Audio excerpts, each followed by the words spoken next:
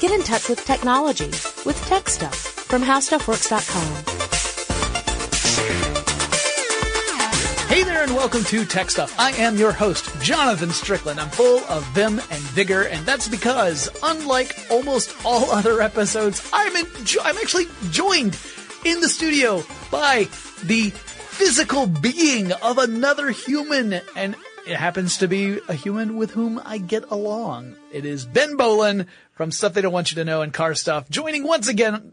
Thank you, Ben, for being here. Hey, Jonathan. Thanks for having me on the show, and hello, Tech Stuff audience. I was really excited when you brought up this topic and asked if I wanted to hang out with you on it. However, before we go any further, I've got to ask, are you okay, man? That intro is getting a little weird. Yeah, it's been a long week, Ben. It's been a long week, and it's been a weird day. This day did not unfold the way we first imagined it would, or at least not for me. Too true. And also, I figured that I needed to be really up and upbeat and excited and happy before we go into this topic, because I guarantee you it cannot sustain itself as we talk about this. Also, you're going to hear some papers being shuffled around, folks, and that's because my computer decided that it was no longer going to connect to the wireless network once I took it away from my docking station. I think I figured out what the sequence of events was that caused it to do that. Oh, yeah? Yeah. Which largely involves being docked, removing the Wi-Fi, turning the Wi-Fi adapter off because I was getting blips, and then removing it from the docking station without enabling the Wi-Fi again. And now it won't do anything. So I just turned the computer off, and I'm using paper notes, which I understand are a thing. And sometimes, how apropos, my friend, because sometimes people will argue that using paper-based documentation is more efficient, or at least less prone to error, than electronic documentation, such as, notes we might share on a laptop. Well, it certainly fixes things in a more permanent form, right? Mm-hmm. Because with electronic files, I don't know if you know this, Ben, but you can sometimes go in and change stuff. What? But if you printed something on a piece of paper, it's a lot harder to change the thing you printed on the piece of paper without it being noticeable. Now, you can change it in electronic format and print a new thing. Malarkey. Poppycock. Yeah. I don't wish to bamboozle you. I am no flim-flam man. Today we're specifically talking, and from the title of the podcast, we're talking about voting machines today. Electronic voting machines specifically, and what it is about electronic voting machines that have certain people kind of talking about security, transparency, that kind of stuff. And here in the U.S., we are hurtling toward an election, kicking and screaming all the way, as is typical every few years in the U.S. I mean, especially when it's a presidential election, which we have every 4 years. And so I thought it was really important for us to kind of talk about this. And of course, Ben, as a host of Stuff They Don't Want You to Know, there are a lot of conspiracy theories that surround voting in general, not just electronic voting machines, but the whole process. Yeah, right? It's true. There are quite a few things that would be called conspiracy theories. There are also quite a few very valid criticisms or observations about the nature of the voting system, everything from the nuts and bolts of the technology to the way technology disrupts existing legislative systems to just the organizational stuff. The question that a lot of you guys probably have out there, ladies and gentlemen, is stuff like, why was Ross Perot the last third-party candidate to make it to the big kids table of debates? Right. Actually getting put onto ballots. Right. On most states. Right. Or another great question that I hear all the time is, why the heck do we still have an electoral college? Mm-hmm. If we've evolved beyond the point where a bunch of very wealthy white landowners have decided that really we shouldn't give complete control to the hoi polloi when it comes to picking our leaders. We should have a protective layer in between the dirty masses and the enlightened leaders. Wow, the quotidian can't even appreciate a cool mint julep. That's true. Yes. I hereby recognize the esteemed representative from the state of Virginia. That's a great point. And before we get too far into it, one of the most salient or applicable, quote unquote conspiracy theories about elections revolves around the idea that elections have been fixed retroactively or miscounted, whether intentionally or accidentally, by a machine or the people in charge of the software running the machine. Yeah. I mean, these are big questions, and we're going to talk about all of those. And in order to really get a full understanding of where we are today, I think it always helps to have a quick rundown of how we got to where we are, right? Mm-hmm. I love to do this on tech stuff where even if I'm going to talk about specific technology, I tend to go back and say, well, here's how we got there historically. So voting's been around for a really long time. Whether you're talking about from an official capacity, like you go back to like the Greeks and their voting, or you just talk about, small groups deciding where they're gonna, what animal are we going to kill for tonight's meal? Mm-hmm. We had Mastodon last night. Come on. Yeah. Let's branch out. But well before Survivor ever took to the airwaves, we've had voting. And for a long time, we would tabulate these votes manually. You just have someone who would either just count up all the votes if you did some sort of voting like through stones, like the white stone or the black stone to vote on something. Yeah. Or very often voting was done in public where there was no secret ballot. You declared your vote in front of people. Yay or nay. Yeah. And that, it clearly has some advantages in the sense that you have verifiable votes, right? Sure. It has some disadvantages in that if you hold an unpopular opinion in your particular region, you might find yourself ostracized from the larger community because you voiced that. You may become a target. Yes. I actually had a conversation with someone this morning about how they had suggested we move to a time where we would be able to assign votes to specific people so that for verification purposes. And I said, that's a terrible idea. And the reason it's terrible is because it favors the majority and it punishes the minority, right? Mm-hmm. If you are in the minority opinion and you vote your conscience, like you are not going to be cowed into voting the majority just because all these other people want you to. Then you stand victim. You're vulnerable to the majority who may punish you for your choice to vote your conscience. Mm-hmm. And, or you might just feel pressured to change your vote so that you keep yourself and your family safe. So secret ballots, I think, are really important. They actually came officially to the scene pretty late, especially when you're talking about standardized ballots. Those didn't become a thing until the mid-19th century. So 1856 was when we saw the first standardized ballots, meaning ballots issued by the government with the candidates arranged in whatever order they had deemed was appropriate. Like, I don't know if they went alphabetically or how they arranged it, but the government had come to a decision on here's how we're going to present the ballot. It's standard for everybody, and that government was Australia. Oh, wow, yeah. So it wasn't the UK, of course. It wasn't the US, which a lot of people would assume. Yeah. Now, there had been secret ballots in both the UK and the US, but this was a standardized approach. This was the new normal. Yeah, this is where you're saying everyone's getting the same sheet of paper to vote on, as opposed to if you went into a voting precinct in one part of the United States for, let's say, the presidential election, and then went to a voting precinct in a totally different state, the ballots could look dramatically different from one another and have completely different presentation. Like you could just imagine, let's say that you're going through a corrupt precinct.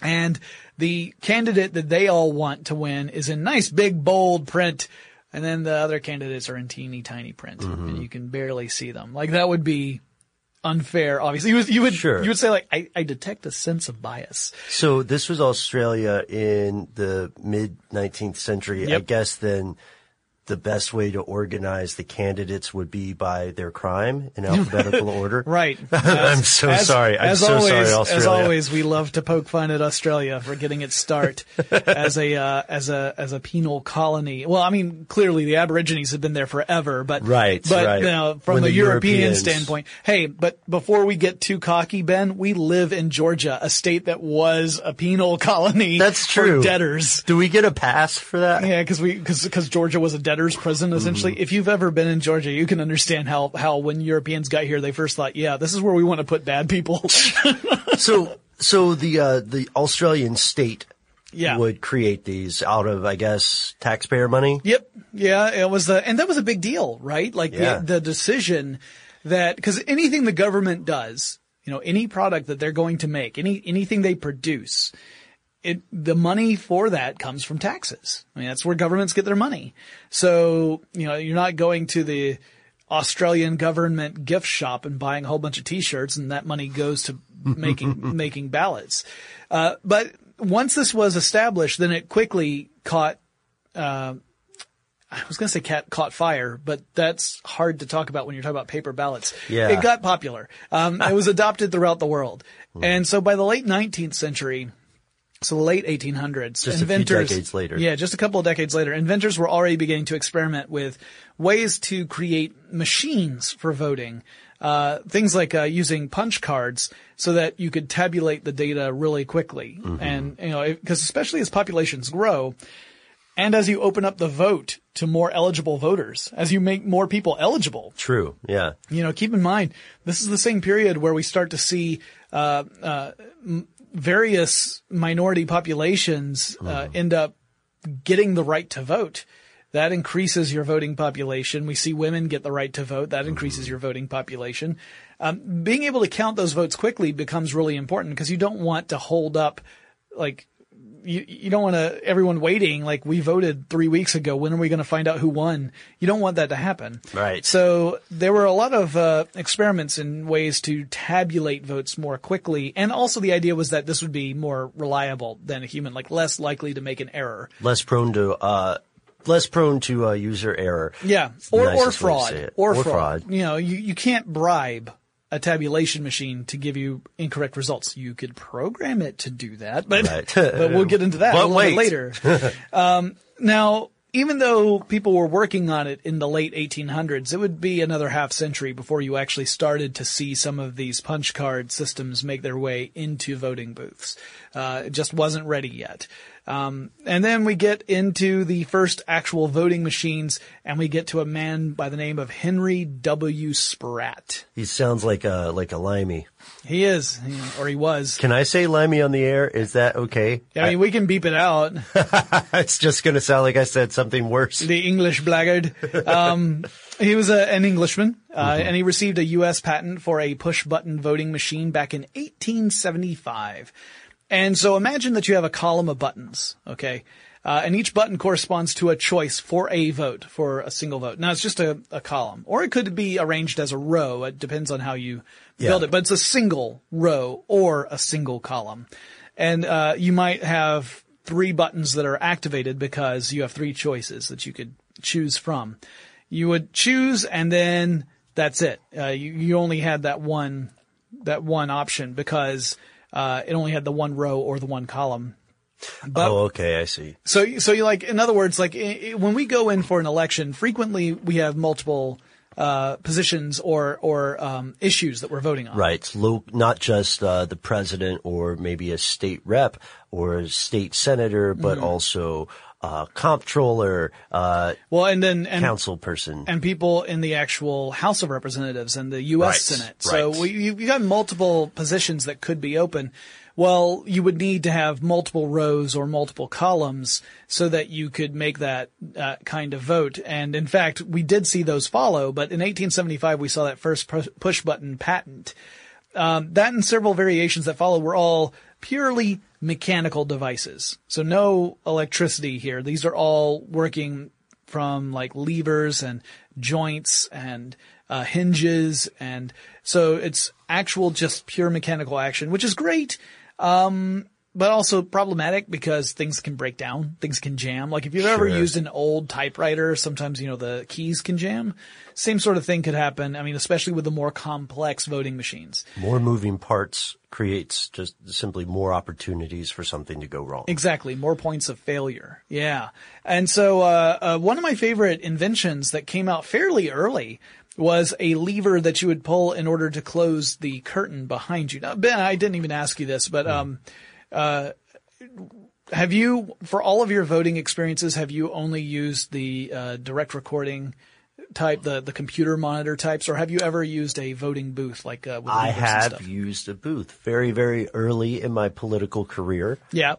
Which I think voting will count as my political career. I was going to say before you burnt all the bridges. Before I burnt the bridges and became an inspiration for several characters on House of Cards. Yeah. I was in the very early days before this was instituted. I did get to experience like the older paper-based voting. I did the old lever voting machines. Yeah. That used to be in Georgia before 2002. I'll talk about that more in a second. But the way that they typically would work, because once this innovation was introduced, it was adopted pretty much universally. You would have a lever that you would use to close the curtain behind you, and only then would the other levers become active, where you would be able to cast your vote. Yeah. So it was great because it meant that you were pretty confident that your vote would be done secretly. No one's going to look in on you because before you could even get started, you had to close the curtain. You didn't have an option to vote with the curtain open. And typically the way it would work is that there'd be a mechanism that would just lock all the other levers in place until that curtain lever was activated. And then that's cool. Unlock. Yeah. It was really ingenious. It was, again, pretty simple. Even when you get to electromechanical voting booths later on, it still followed the same principle. And I thought that was really neat. Now, those voting booths were incredibly heavy and complex. And like I said, they would break down occasionally, which obviously that's a big problem. They sound positively steampunk, if we're being honest. If you were to ever look in the back of one, you'd be pretty impressed. It would look kind of like a piano got in the fight with a copper store or something. It was pretty cool. That is such a beautiful description. That might be your best writing this week. No, well, like a piano got in a fight with a copper store. Yeah. And then there you got a lever action voting machine. In 1881, Anthony C. Baranek received a U.S. patent for a push-button voting machine that was more suited for American elections. This one had the multiple rows and columns, so it was more advanced than Spratt's. And then in 1889, Jacob H. Myers patented the first lever voting machine, also known as a direct recording vote machine, which used mechanical levers to indicate votes, and results were counted by the machine itself. And then what would happen is he would record the results. A human being would record the results from each machine for it to be tabulated in the grand totals. And Myers had said that the approach had major advantages over older methods in that it could prevent ballot stuffing because each person could only use the machine once before it had to be reset. So you couldn't vote and then just go ahead and vote again and then just keep on creating, false votes for whatever candidate you chose. You could only do it the one time. And then it would have to be reset for the next voter, which meant that, it was a little labor intensive because you had to have someone there to reset the machine, but at the same time it kept the voting process honest. And then, the first time Myers' machine was actually used, remember it was made in 1889, was 1892. So it didn't take long. Wow. Yeah. And again, there still was a weak point here. If you had someone whose job it was to write down the results, they could fudge the results from the machine. And let's also point out that here in the late 19th century, post Civil War, at least in the U.S. Yes, late 19th century is post Civil War, even today. Even today. I'm just saying with that having occurred so recently, corruption was rife and rampant. Oh yeah, especially in there's certain areas of the United States that have almost a comical association with election fraud. Chicago being the big one. The big one, huh? Like you'll hear stories about Chicago elections that are amazing. Like how many people turn out to vote in an election, including ones who haven't been alive for like 10 years. Right. Boss tweed kind of stuff, right? Yeah. So, at any rate, this didn't erase the ability for some tampering to happen, right? But again, it would be the humans. Ideally, the machines count all the votes as they were cast, but the humans whose job it was to transcribe that could fudge if they wanted, if they were so inclined. Not that they were allowed to, but they could have. Right. Because there's a hierarchy of reporting here. Yes. Right? One person tabulates each machine after each vote, goes to a precinct tabulates it, goes to a higher authority of a regional sort, and then on and on and on. Up to the national level, yeah. And just like you said earlier, the more moving parts we have in a mechanism, whether an organization or a machine, the more potential points of failure we have. Right. And this, again, kind of leads into the thinking that would eventually develop into the electronic voting machine. The idea being that, hey, if we can remove some of these steps, then perhaps we can end up having a more accurate reflection of the public's intent, right? Which that's a very honorable thing, but it gets a little muddy in practice. We still have a ways to go before we get there. So 1930, lever voting machines had become a common sight throughout elections in U.S. cities. Most major cities had these by 1930. In 1962, Kern City, California, would use optical scan ballots for the first time. So these are like those standardized tests like the SAT. I assume they're still like that. I haven't been in high school in a really long time. But, the kind of test where you have to fill in the bubble all the way to indicate your choice, that's what we're talking about, optical scans. So you've got your ballot, and you fill in the ballot as directed in order to make your choices. And then those are later put through a scanning machine. It's essentially like a camera. It just detects where the dots are. Right. And then it can tell who you voted for based upon the position of the dots. And obviously this means that you have to have very standardized papers so that they can load in properly, be read by the machine correctly, so that you don't get misidentified votes, that sort of stuff. And you have to also have the seemingly unnecessary, but in practice crucial instructions for every voter on what we actually mean when we say filling in a bubble. Yes. No check marks, no X. You have to fill it in completely. Right. All the stuff you may remember from your SATs, ACTs, or LSATs. Right. Yeah, because if you don't fill it in correctly, if you don't fill in that bubble fully, then it may not be counted. And obviously every person who goes to the trouble to vote wants his or her vote to matter, right? Yeah. I mean, we don't just stand there just for the fun of it. Maybe the first time, but after that, you're like, well, I'm doing my civic duty. It's not my civic, oh boy, let's go and do this. Remind me at some point when we get to the contemporary area, I have a great voting story for you. Okay. But right now we've got the scanners, and then we move into something that's a little bit of local history for you and I. Yeah, 1964, Fulton and DeKalb counties in Georgia used punch cards and computer tally machines for the first time in an election. Fulton and DeKalb counties are really the two main counties of Atlanta. If you look at Atlanta on a map, especially if you look up the term Metro Atlanta, there are a whole bunch of counties that are in that. Pantheon. There's like 13 or something. It's crazy at this point. But the two big ones that make up what we who live in Atlanta think of as Atlanta are Fulton and DeKalb. And so, in fact, I think, Ben, I think you might live in one and I live in the other. That is true. I'm currently a resident of Fulton County, though for a long time I was over there with you in DeKalb. Yeah. And to be fair, I think only a couple of miles separate Ben's house and my house. So we're right there on the border of the two counties.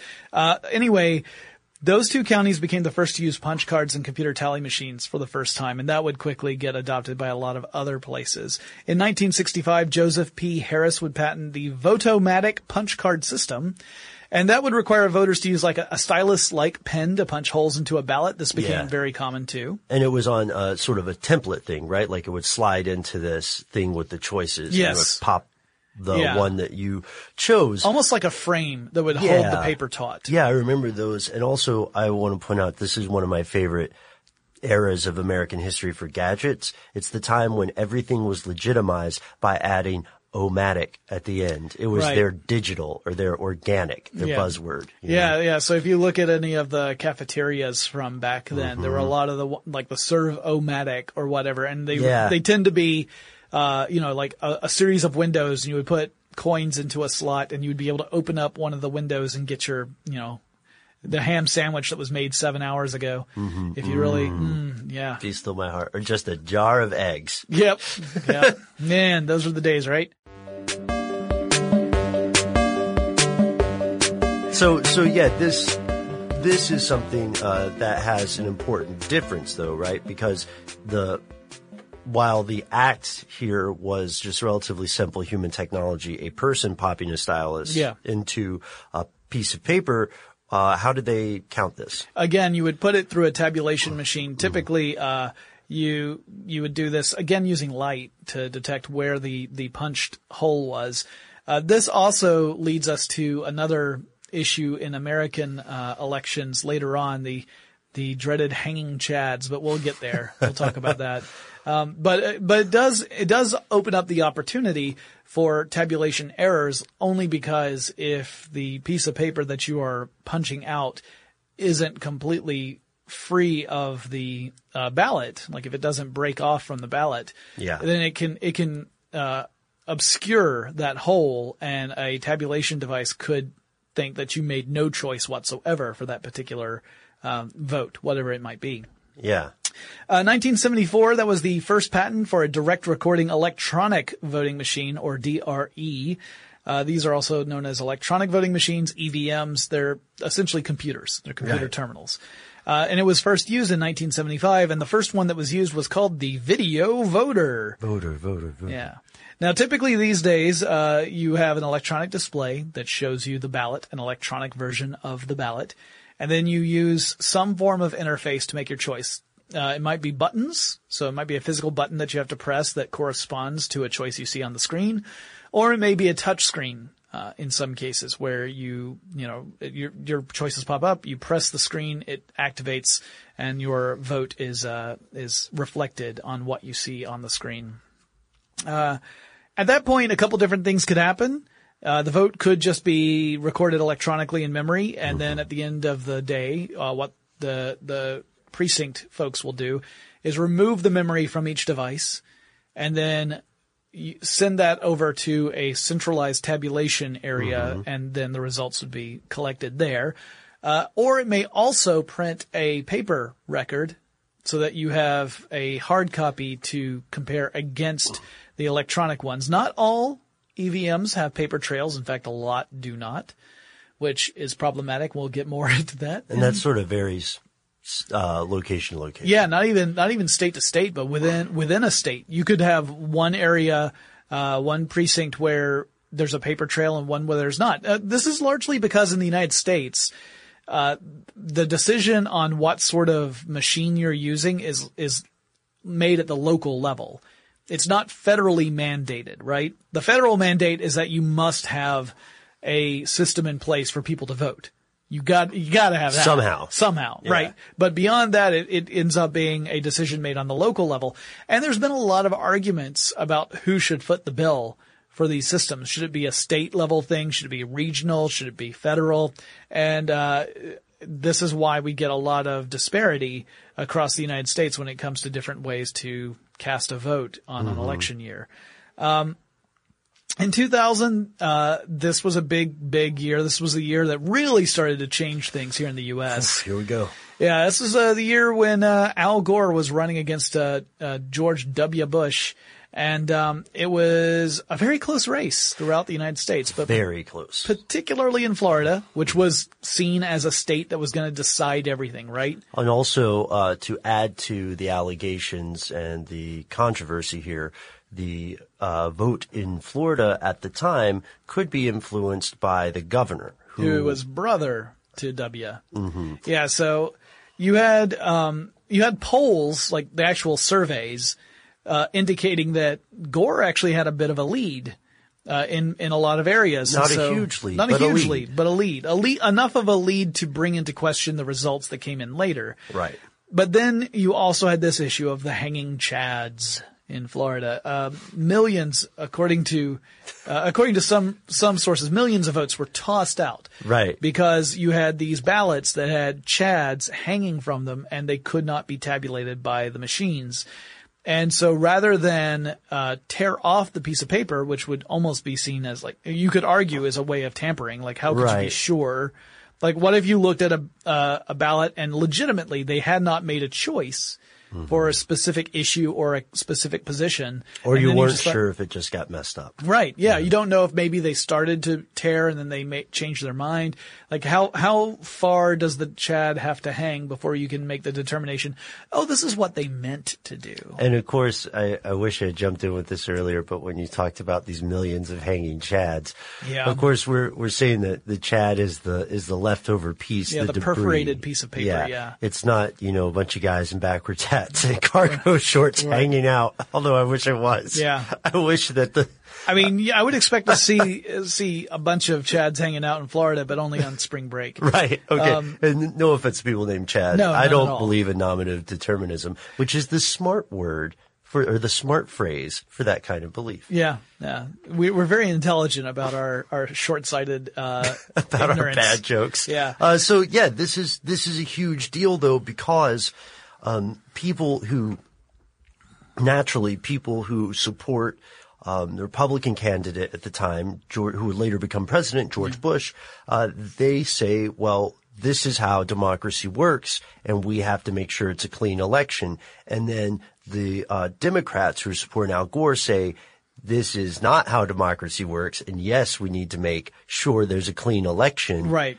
These votes should count. You can't just throw people's votes out the door because you don't like what they say and use the excuse that they don't fit your standard.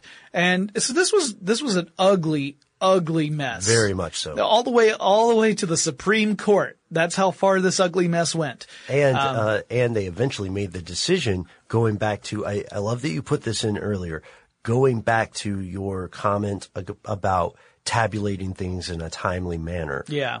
Ultimately, right, the people who, of course, the winning party is going to fight and say there shouldn't be a recount. Yeah. Because they got it done the once. Yeah, when you think about it, a recount to the winner sounds like you're doing the election all over again. It's like double jeopardy. Yeah, you don't want to run the risk of losing again. You won. You want to keep moving. And, you can't really blame someone for wanting that. Right. So ultimately the Supreme Court said, okay, like we can't hold up the American political process, and the Supreme Court ultimately decided the president in that election. Yeah.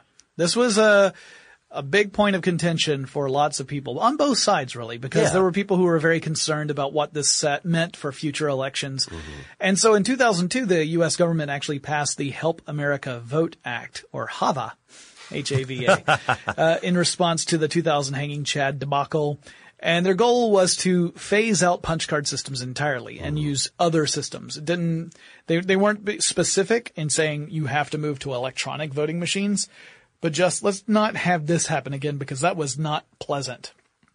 And so a lot of regions did opt to go with electronic voting machines.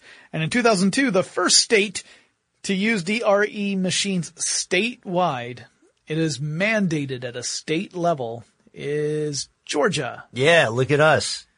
Take that. Yeah, we're first in something. We're first in several things, but this is one of the good ones. Yeah, arguably. Yeah. Arguably. So it was interesting to see that Georgia was taking a leadership position in innovation in this way. But we should point out that in most states, electronic voting machines are not the only way you vote. In fact, in most states, there's some sort of combination of different voting methodologies. Some states you still mail in your vote. You don't even go to a polling place because those states are known for having low populations dispersed across a wide area, and it's hard to make a journey all the way to a place where you can go and cast a vote. Especially depending on the season, if there's inclement weather in a place like Alaska. Yep. How can you realistically expect someone to travel all the way in? And then also the reason we have to depend on some hybrid systems is because we may have veterans or state-level officials, people working for the government that are stationed abroad. We might have people who are living abroad for some reason or another. But if it's a legitimate reason, I guarantee you they want to vote. Sure. Usually against having their foreign income taxed Yes. at U.S. rates. Yeah. But then there are multiple people who, for one extenuating circumstance or another, need to send a vote, can't be physically at the machine. Right. So overall, it's good for us to have this mix, right? Right. And again, for a lot of places, it was not so much that we have to move to electronic voting machines. We just had to move off of punch cards. So one of the other sad things about Georgia, though, is that in a lot of areas, the machines being used are essentially the same ones that were launched in 2002. Which means we have early adopter syndrome. Yeah, well, we also have the problem that a lot of people have when they get into PCs for the first time, which is that they realize they have to upgrade every few years. Yeah. We have not done that in a lot of states, including Georgia.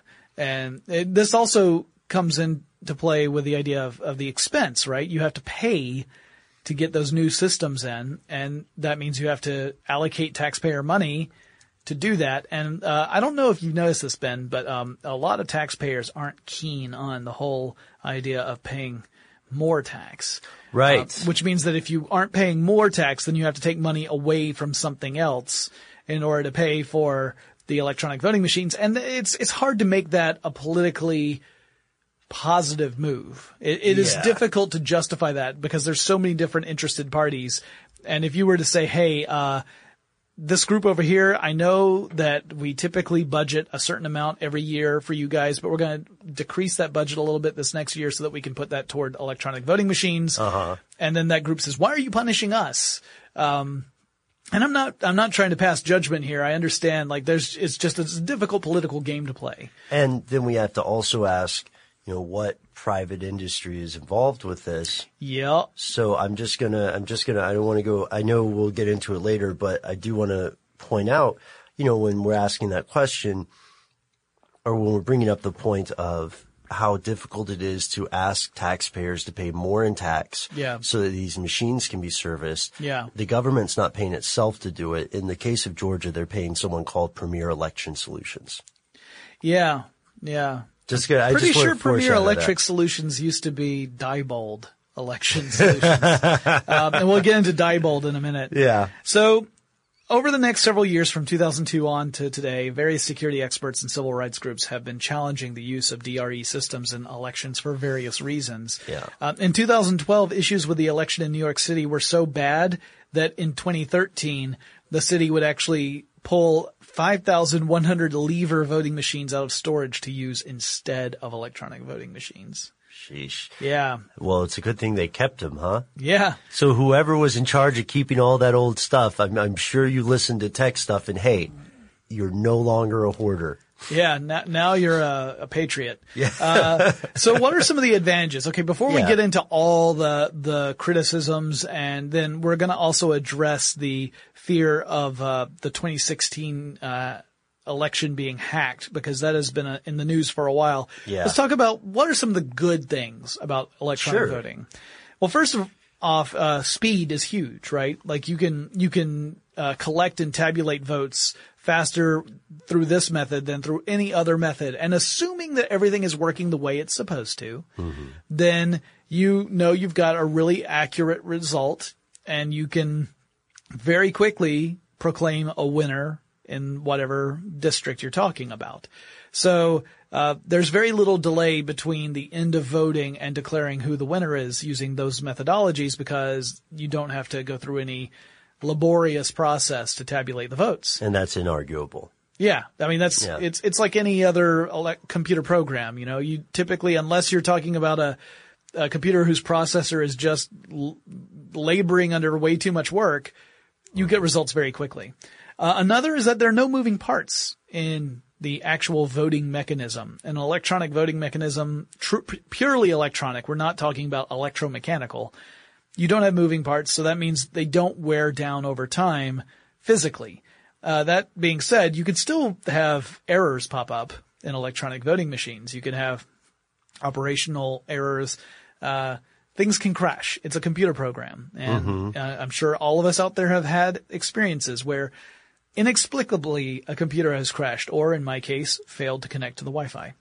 And so that is still an issue, but because there are no moving parts, you don't have to worry about the physical wear and tear the way you would with those mechanical devices. But wait, as Billy Mays was wont to say, there's more. Yeah, so one of the big advantages of electronic voting machines, and I think this is a really important one, is they are customizable so that more citizens can participate in the voting process. For example, if you have people who have visual impairments, like they can see, but they might have trouble reading something that's in small print, because it's on an electronic screen, most of the time you have an option for a large print version. But beyond that, if you have someone who has a complete visual impairment, perhaps they're blind or they're effectively blind, then you can have audio versions as well. So you can't really do that with mechanical ones, right? Like you can't magically make the print on a series of levers larger. Right. But with a screen, you can do that. So it creates more accessibility for a larger number of people who want to participate in the system. However, not all electronic voting machines are created equally. No. Okay. I wish you guys could see this in the studio. I just did president hand really well. With the thumb slightly extended and the fist clenched, and then you do all your gestures. You know why you do it that way, right? So you're not pointing at exactly, people. Because if you point, then it almost feels like an accusation. Right. They train you, President 101, you get trained. Don't point. Don't point. So your basic DRE is just a computer, right? So it records votes cast on the device. Typically you would use, here in Georgia, you tend to get like a card, an activation card that you plug into almost like a little disk drive. Yeah. And then you can make your votes, and then you are told to remove the card at the end of it, and then you turn it back into somebody, a volunteer at your little polling place. Like Dirty Jimmy. Yeah. I'm kidding. Dirty Jimmy, the volunteer at Ben's polling place. I'd like to point out that DeKalb County has much more respectable volunteers at their polling centers. Along with free sassafras? Yeah, you get a little bit of that, some sarsaparilla. Sarsaparilla is actually what I was thinking of. I'm just not fit for Fulton County. It's fair. I mean, but yeah, there are differences.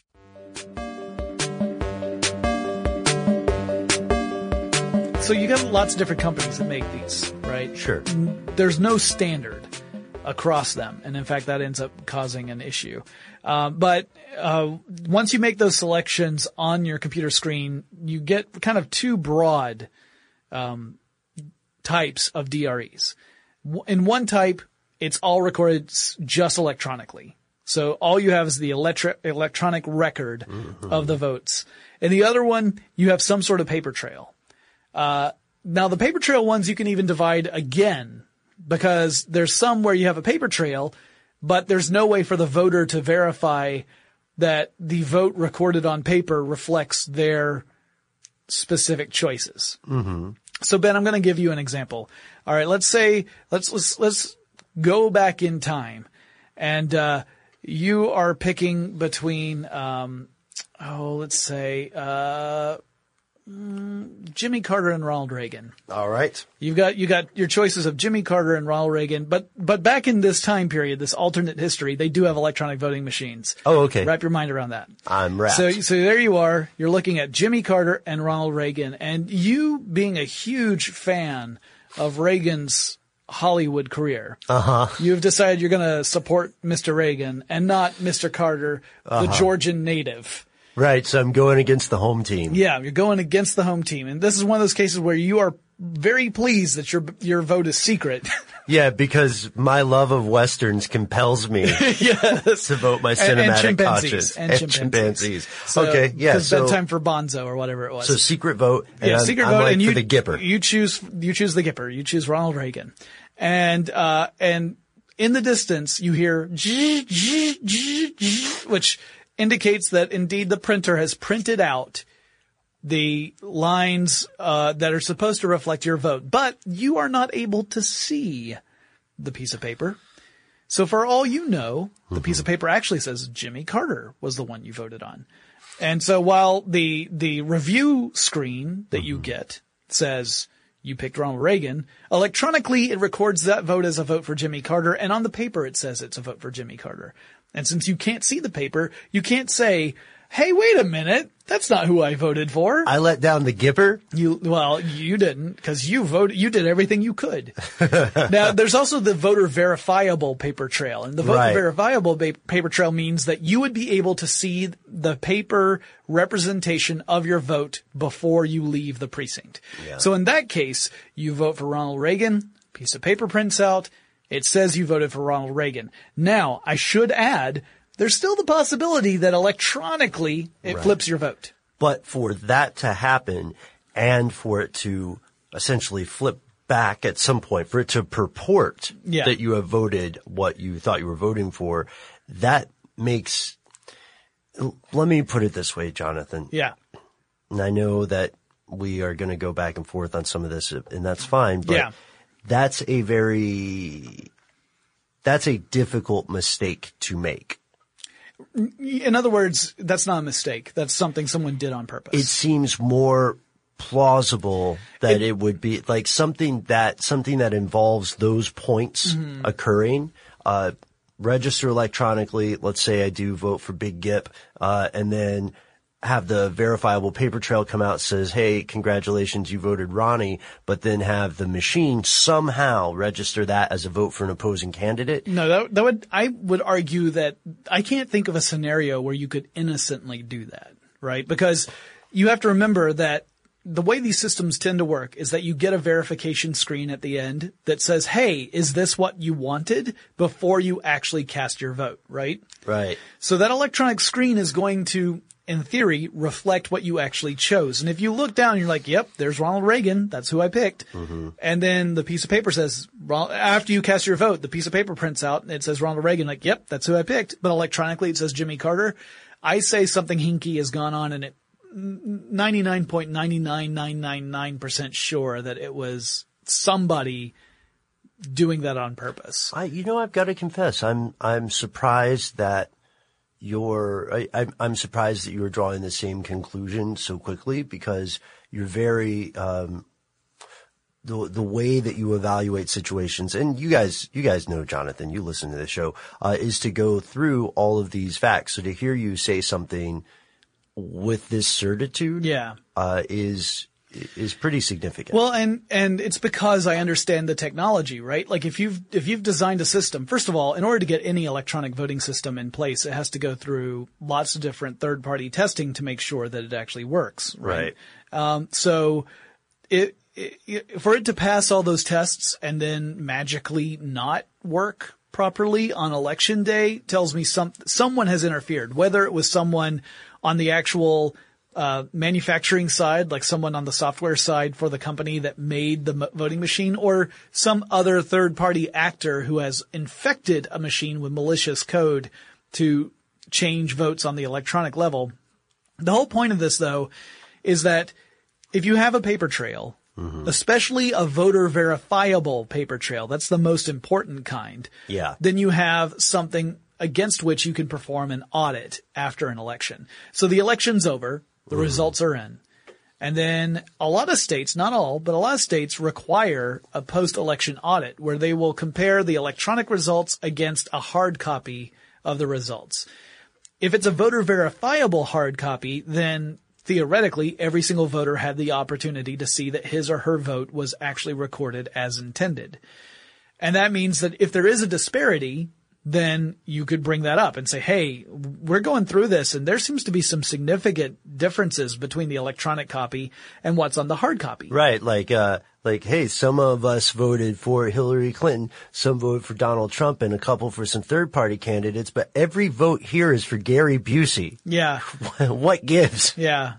That's a terrifying future that I had never ever considered. Oh man. But in the Reagan Jimmy Carter example we gave before, you could say, well, according to this paper copy, this one person who happens to be Ben, but they don't know that, because voter identity is very important. We want to keep that anonymous. And I go in disguise based on our earlier series about how to use the internet without being caught. Right.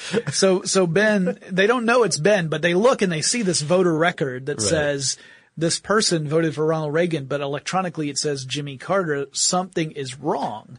And then there could be a better investigation. Yeah, it's great to have that. But we'll go more into why that's not working everywhere in just a second. So this kind of brings us into those concerns more formally. We've already kind of addressed a big one. But if your goal is to make voting and tabulation easy and efficient, then if everything's working properly, there's no tampering involved, there's no bias that's been introduced either unconsciously or purposefully, then it's a beautiful world. And beautiful, bellissima. Yeah, you get those votes in, you're done with it, and you get the winner, and the loser can be gracious and defeat and all that wonderful stuff.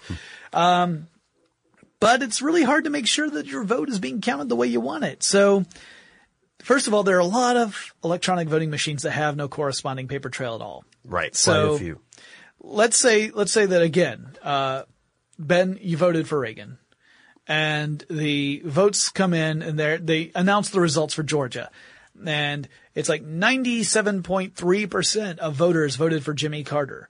Well, you don't know if you were in that small percentage that didn't vote for Carter. You would have no way of knowing. You're one person. I would have nothing to refer to except perhaps circumstantial evidence based on exit polls or pre-voting polls. Right. So I could say, what the heck happened? There were, 55% of us last week. Did we all just not go? Did we all forget about King's Row? Bedtime for Bonzo? I told you bedtime for Bonzo. I knew that was the chimp one. I don't have a computer in front of me. That was purely from memory. That's just from, that's just because you care. Yeah, it's because I care. But yeah, that's a great point. So aside from that, there would be no, certainly nothing with a legal basis. Right. No legal leg to stand on. Yeah. So, that would be problematic. The only thing that would make you really suspicious if they said 100% of all Georgia voters supported Jimmy Carter, and you'd think, I'm pretty sure I didn't. But, any system where someone's going to do tampering, you would figure they'd be smart enough not to make it so noticeable that there would be an investigation to follow, right? Like your whole goal is to do this clandestinely and not get caught. So if you're doing that and you're being careful, you would want to design a system where it's not a blowout for a state where it might have been close leading up to the election. So if there is no corresponding paper trail, then you have nothing to audit against. All you have is the electronic copies. And as we know, you can alter electronic copies. Now, it's in the best interest of all the companies that create these electronic voting machines to be as secure as possible. Unfortunately, that never happens. Right. Security on electronic voting machines is a joke. It's terrible. As a matter of fact, Wired released a pretty scary article. Which you're already aware of it, back in August of 2016. Yes. Title being America's Electronic Voting Machines Are Scarily Easy Targets. Yeah. Hey, Ben. Hey, Jonathan. So, you and I kept talking after this bit that we just stopped just now. For a while. It's true. So, what happened, ladies and gentlemen, is that when we finished talking, we stepped outside to look and see how long we had been talking, because we don't currently have a producer sitting at our desk to maintain the recording, just because we got lots of stuff. We got lots of things going on. Thoughts and jokes and facts. Got a lot of ins, got a lot of outs. Got a lot of Big Lebowskis happening. And so it turned out we had been recording for almost 2 hours, and we realized that's probably too long for a single episode. So we're going to conclude part 1 here. But next week we're going to pick up with part 2 right where we left off. We got a lot more to say. So Ben will be back in part 2 because he never left.